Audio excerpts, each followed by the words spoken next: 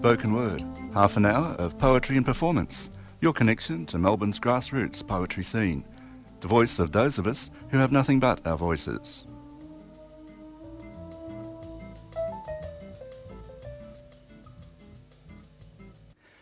Welcome to Spoken Word on Community Radio 3CR. This is the voice of Santo Cazzati, and today I would like to present for your listening pleasure and aesthetic digestion my guest today, Phu Linh Tran. Lynn has just released a chapbook of poetry which goes by the most quirky title, Adventures in P Minor. It has a photo of someone playing piano, so that rather confirms that P minor is indeed a music reference, but those among you who know anything about music will know that there is no such thing as P minor in music. They only go up to G in the music alphabet. So it is an immediately intriguing thing as to why Lynn has chosen this exotic musical key. Hopefully she'll explain. The front page of the book says Adventures in P Minor, then you've got a colon and a sort of subtitle, A Treacherous Journey into Comedy, Tragedy and Words. So anyway, Lynn is in the studio with me right now. Well, welcome to 3CR Spoken Word. Lynn. Thank you, Santo. It's a real honour and pleasure to finally grace the studios of 3CR. Did you say Greece, the studios? No, Grace. Oh, Grace. And I just want to say I've greatly admired your work on the airwaves on 3CR as both a spoken word artist and a host. Well, that was immensely flattering to hear. So, Adventures in P Minor, what does it all mean? Well, it really refers to two things. The first being my journey into poetry and the culmination of experience I've had, starting from just wanting to try it as a fleeting, just a fleeting interest as an amateur, to confidently and successfully performing my own work regularly on open mic nights. And it's really just a culmination or collection of works I performed at various open mics around Melbourne between May and July this year, leading up to my first feature at Bemused at the Resistance Bar in late August. And it really just showcases my personal evolution as both a poet and as someone experiencing personal growth and self-actualization as both an artist and as a human. But I guess, if I'm going to be quite analytical about it, the real meaning has quite a lot of esoteric overtones. Approximately 5 years ago, I started reading Haruki Murakami, who wrote Norwegian Wood, Wind Up Bird Chronicle, various other very popular novels that I read today. And I read them very intensely. And he's an interesting novelist for various reasons, as well as being quite enigmatic himself. And he rarely appears in interviews or offers any explanations for his work or his creative process. His writing and stories are very enigmatic in themselves. There's many references to history, Western literature, culture and music. And what quite fascinated me was the fantasy element to these stories. Murakami would start off with what I call a mundane surface storyline, and he would meander into some very offbeaten territory. And characters would appear, then mysteriously disappear, and he would litter various mysterious objects throughout his novels that were often left unexplained. One particular device I liked were objects he would link to the unseen world of his characters.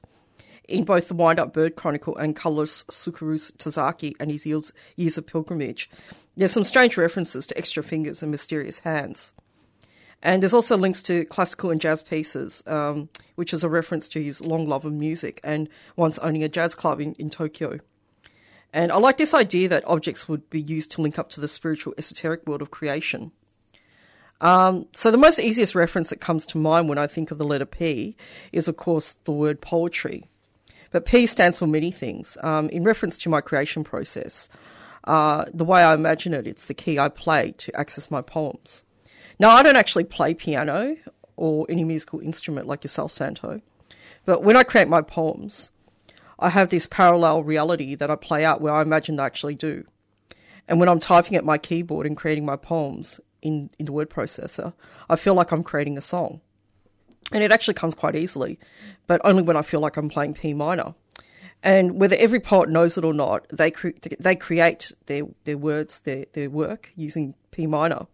And the way I can explain it, it's the key no one sees, but everyone uses straight from the divine creator, right down to your hands and when you type, and then if you choose, speaking on a stage. And I believe we're all accessing the same energetic network, which is I said before, it's the invisible world, accessed by all creative outputters. And that's why I believe some of the themes used in poetry are very similar. But I also believe there's a similar creation process used between musicians and poets that's somewhat mysterious. And I personally call it the other world of the other words. And that's what the P minor reference refers to. It's the elusive key of inspiration and creation. Wow, that is unbelievable. And that tells me a great deal and answers a lot of my questions. And how would you like to actually read what I suppose is the signature poem, P is for ... Yeah, I'd love to read it for you now, if you don't mind. Go right ahead. All right. So this poem's called P is for. P is for poetry, piracy, poetic license, pneumatic, problematic, post-traumatic, piano, pinto, pino, poem, phlegm, problem, pizza, pasta, plaster, plaza, piazza, Pandora's box, paradox, and finally, P minor, the off-sounding key that doesn't rhyme with anything sincere, but is the Passacaglia in God's ear. Fu Lin Tran, reading from her new chapbook. Now, Lynn, I would like to move on to a longer poem in the book. Some poems in the book are very brief, some are more extended, and one of the extended ones intrigued me, not least because I'm a convinced atheist. The poem's title is God Rides the Bus with Me, and I must say the poem itself is even more intriguing than the title. Could you tell us something about the motivation for this poem, and then you might as well just launch into reading the whole thing after that? Sure, Santo. I've always held a deep inner belief in a higher power, but just not in an organised religious sense. I also have a fascination for riding suburban buses and travelling and spending a lot of time on public transport because I don't drive. And you get to observe a lot about human behaviour, riding a bus at least 10 hours a week. I feel a deep spiritual connection to where I live, and at times I feel like I have an out-of-body experience when I ride on public transport, as if another identity within expresses a fascinating interest in what it observes within the body. So I feel like I have a close relationship with a higher power, or God, if you will. So God feels within and without, like we're a team having the same experience, as if God is my shadow identity walking the same footsteps. So I don't believe in God as in some old man entity pointing down his judgmental finger on us, far removed from our experience. I really believe we're sharing the same experience. So why wouldn't God ride the bus to try on a cable knit jumper at Savers? If we're doing it, God is doing it too. The higher power on the public transport, isn't that the plainclothes ticket inspectors? Anyway, let's stop being flippant. Let's hear the poem. Okay. God rides the bus with me. God rides the bus with me. He visibly reaches out his long arm and hails the bus, so the driver doesn't miss the stop, like he often does when I try and hail the bus alone. But when God reaches out, he never fails to see me. God validates my Myki card for me, and if it's running low on credit, hands over $2 to top it up. We always manage to find a seat when God rides with me. We sit shoulder to shoulder beside each other. God has a larger ass and takes up over 50% of the seating distribution. I am secretly resentful of the uneven snugness, but say nothing. We both stare out the window and notice the rapidly passing scenery. Parks, factories, disused and abandoned commercial buildings, new high-rises overcrowding the skyline, Art Deco homes from a bygone era. God is shocked but fascinated by rapidly changing urban landscape and makes snide remarks about the gaudiness of 20th century architecture. I tell God to shut the fuck up. I'm not interested and still have a hangover from drinking gin the night before. I'm dying for a coffee and a smoke. I know when God is interested in something because I feel a strain behind my eyeballs. His interest is particularly piqued when he sees single mothers struggling to get on the bus with their bulky strollers, Somalian schoolgirls giggling and gossiping in their language, the crazy guy who smells questionable and talks to himself. He gives me a firm push behind my shoulder to help, smile, ask questions, engage, because of his incessant need to find out more about the human experience, the experience he can't have alone, because he's formless and spirit. Sometimes I push back and yell, no, but most of the time I do what he says, or I will never hear the end of it when I get back home. Once we missed the bus in Footscray to go back to Brunswick, because God wanted to spend more time in Savers trying on a cable knit jumper. Christ, was I pissed. We had to wait 25 minutes for the next one, and it was raining, and I didn't have an umbrella, and there was no bus shelter, and my shoes got wet. The week after, I told God I wasn't going to catch the bus with him, and walk instead. God apologised, but I realised that travelling alone is no way to be. I miss God too much, and saw him sitting at the stop alone, with his arms crossed, brooding, sulking. I gave God a hug, and said I would ride the bus again with him. We are a travelling pair of wanderers when we are on that goddamn bus, God and I.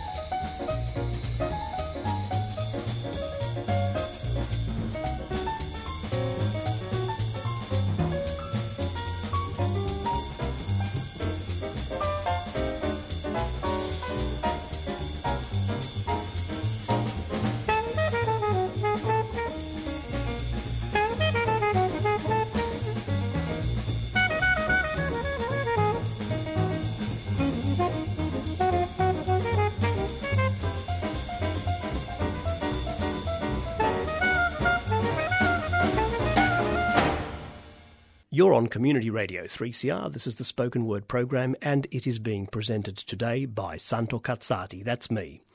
And I'm in the studio with my guest today, Phu Lin Tran, who will now read a poem with a rather provocative title. Poetry is like diarrhea. Poetry is like diarrhea. When the moment comes, it shoots out at a speed you don't expect, landing splat on the page in a liquid mess. But you need to be there to capture the moment, take the credit, maybe clean it up too. Poetry is like going home with someone after too many drinks. It feels good in the moment, but there are no guarantees your masterpiece of words is going to look or feel the same after a night together. Poetry is like a collage of garbage, stitched together and called postmodern. The individual elements make sense, but when read out as a whole, could sound like clanging tin lids to your audience and may be best left in your imagination.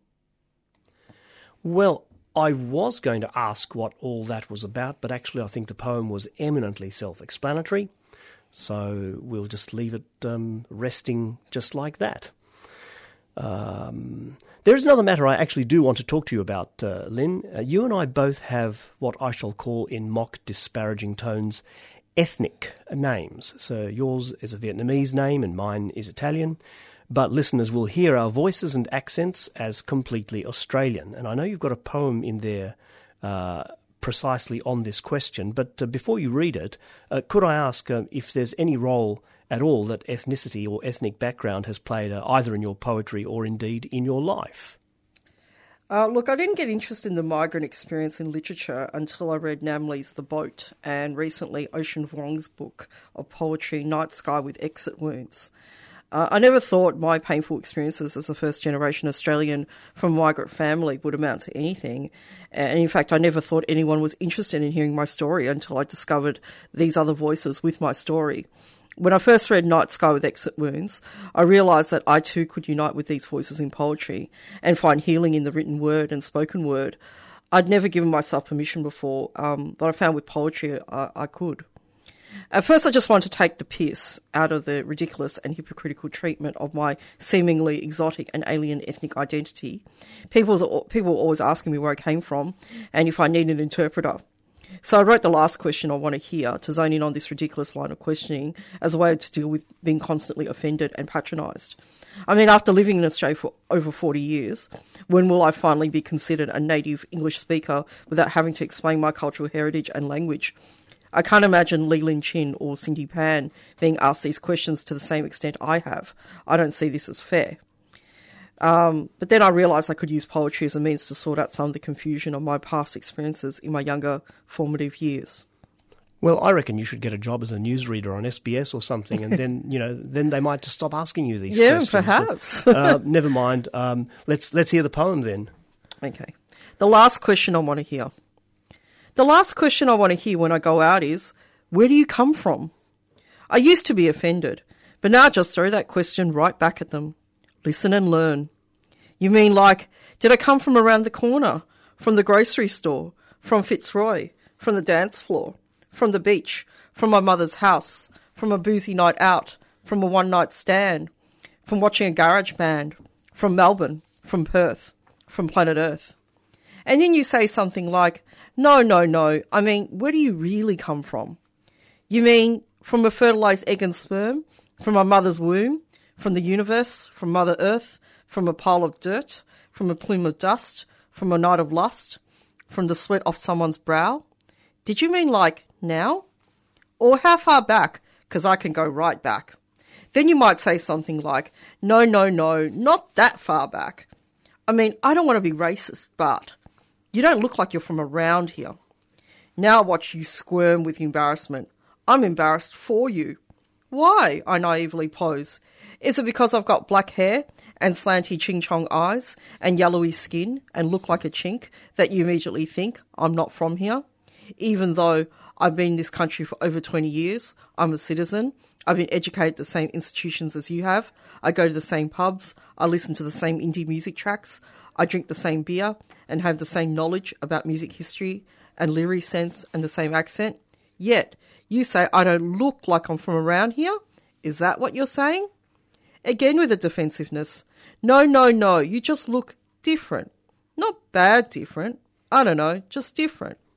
Well, I reply coolly, is there really any other type of different? You sigh, I guess not. Never mind. But I just got to ask, because it's on this form, do you need an interpreter? On 3CR Spoken Word, the voice of Fu Lin Tran, reading from her new chapbook, Adventures in P Minor. Now, Lin, I must come to the B word, not the P word, but the B word. B is for body. You do have a lot to say, poetically, about, to quote you, the body and its contradictions in the world. You've got an extended poem on that theme there, which I'd like to hear, so it's over to you. Oh, thanks, Santo. This poem's really about the struggle I have in my body. I've currently got type 2 diabetes, which I think is nothing short of a nightmare. So it's partly about the fact that I need to re-engineer my body to be well and avoid complications later on in my life, so I don't meet with an untimely premature death. And it's no easy task to work against the faulty programming rebuilt into what I call this monkey suit. But it's also about people's judgments about my body and appearance, leading them to dismiss my inequalities as invaluable. I've come to realise self-acceptance is the key to peace. When you accept yourself, others do the same.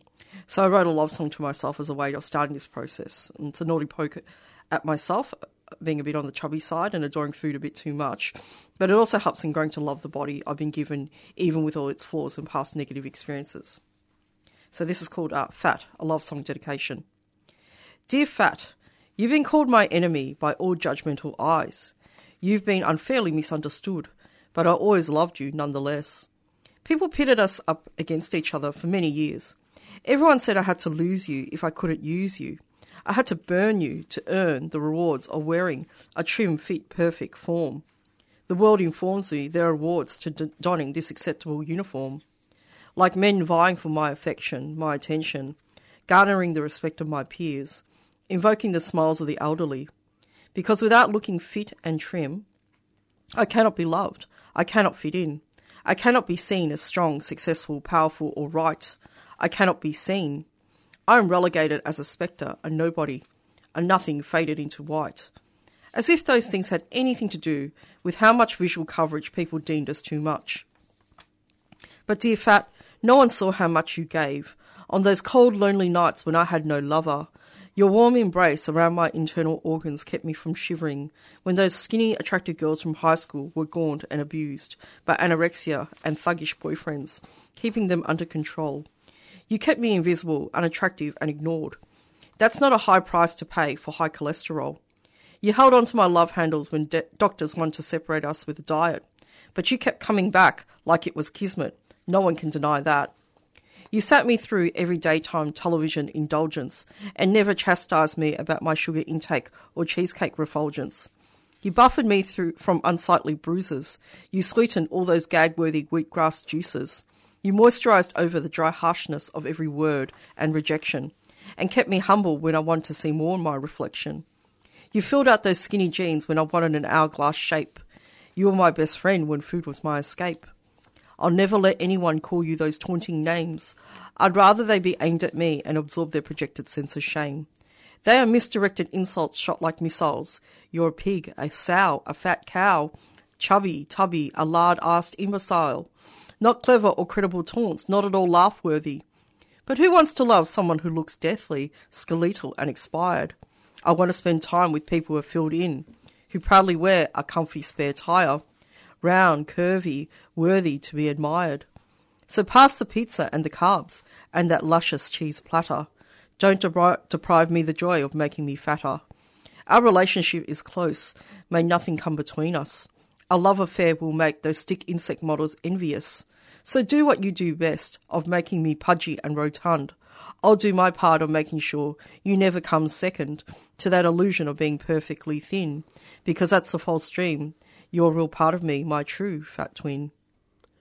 Phu Lin Tran has been my guest on 3CR Spoken Word today. Her new chapbook, Adventures in P Minor, from which she has been reading today, is out now. I feel like saying available at all good bookshops, but I don't know exactly. It might be available at very disreputable bookshops. So I'll ask Lynn, how does one get hold of this book? Yes, you can contact me directly on Facebook under Phu Lin Tran. That's PHU-LINH, Tran, Tran. Or you can contact me also on Instagram at GeishaGirl1979. Just send me a message and I will give my account details and send you the PDF, and it's only $5. That is a scream. Only $5. Yeah. You should see what people are peddling for $15 and $20 and $30. That's fantastic. Yeah. Thank you so much for being on the program. Look, I'm just going to go through a few community announcements before I hand over to you for the final word. There are many live poetry gigs that happen in Melbourne. Lynn did refer to a few of them earlier on. A lot of these gigs have open mics if you'd like to try your hand at sharing your work with others, or you don't have to do that. You can just go to listen. Check out the website melbournespokenword.com to find out more about the scene. That's all one word in lowercase, melbournespokenword.com. 3CR Spoken Word is on every Thursday morning between 9 and 9:30, and on the AM dial you can find the 3CR station at 855. You can also hear our content on the web, www.3cr.org.au, either live or you can replay on request for 7 days after the first broadcast. And it's also on our website that you'll find a number of our podcasts. So, speaking of podcasts, we also have a permanent podcast archive We have about 150 episodes there now. It's quite a historical thing, all these amazing people who come in and do this program for us. Some of them are legends of Australian poetry. And you can find that by going to a site called Podbean,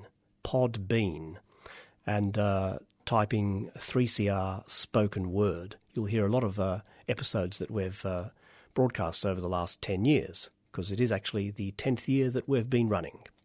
So, to go out the same old way, until next time, this is Santo Cazzati signing off and shutting down. But I would like to give the last word to my guest, Phu Lin Tran, and thank you for coming onto the program. Lin, take it away. The jazz made me do it. It starts as a fine whisper. I feel it in my body. I hear it rise to my ears and seep into my mind. The bee-bop-a-doo-up, doo-up, shoo-up. The jazz made me do it. It bounces around inside my chest, an out-of-control, directionless pinball circling inside my mind, a swirling vortex of frequencies. The jazz made me do it, feeling like I'm losing my mind. I blame it on the jazz. Dooby-doo, so-up, doo-up. Forming the words, transforming the lines on the page, moving my feet to the bossa nova beat, swaying my hips, quivering my lips. God moves through jazz, through the scats and all the crazy cats, clicking their fingers to the formless format. A sound comes, soft first, then loud. The words, playing them like jaunty piano keys. It pours out of me, a gallon of pent-up cascading fury, until it floods onto the page, in a mess of cursive font. It's the jazz that I want. As my eternal muse, it's the jazz I choose. The jazz made me do it, blame it on the jazz. It made me. Do a deal with the devil, pick up a guitar and sing the blues in a way that no one's ever seen. Pick up a gun and shoot, have sex with anything that moves. Do the Holston, the Charleston, the moves. Made me throw off my shoes in reckless childlike abandon and run through hot sandy beaches, smoke endless cigarettes, drink all the booze, make jazz hands. The devil made me do it. All the greats know jazz is the devil's work. The devil takes the credit. He holds that trombone and the saxophone, while God turns the sheet music, pours the bourbon, and sings the backing vocals. The jazz, the razzmatazz, lighting up the city, charging electricity, recharging this body as it jolts to life. A bop dilla-wop, a bop shoo-wop.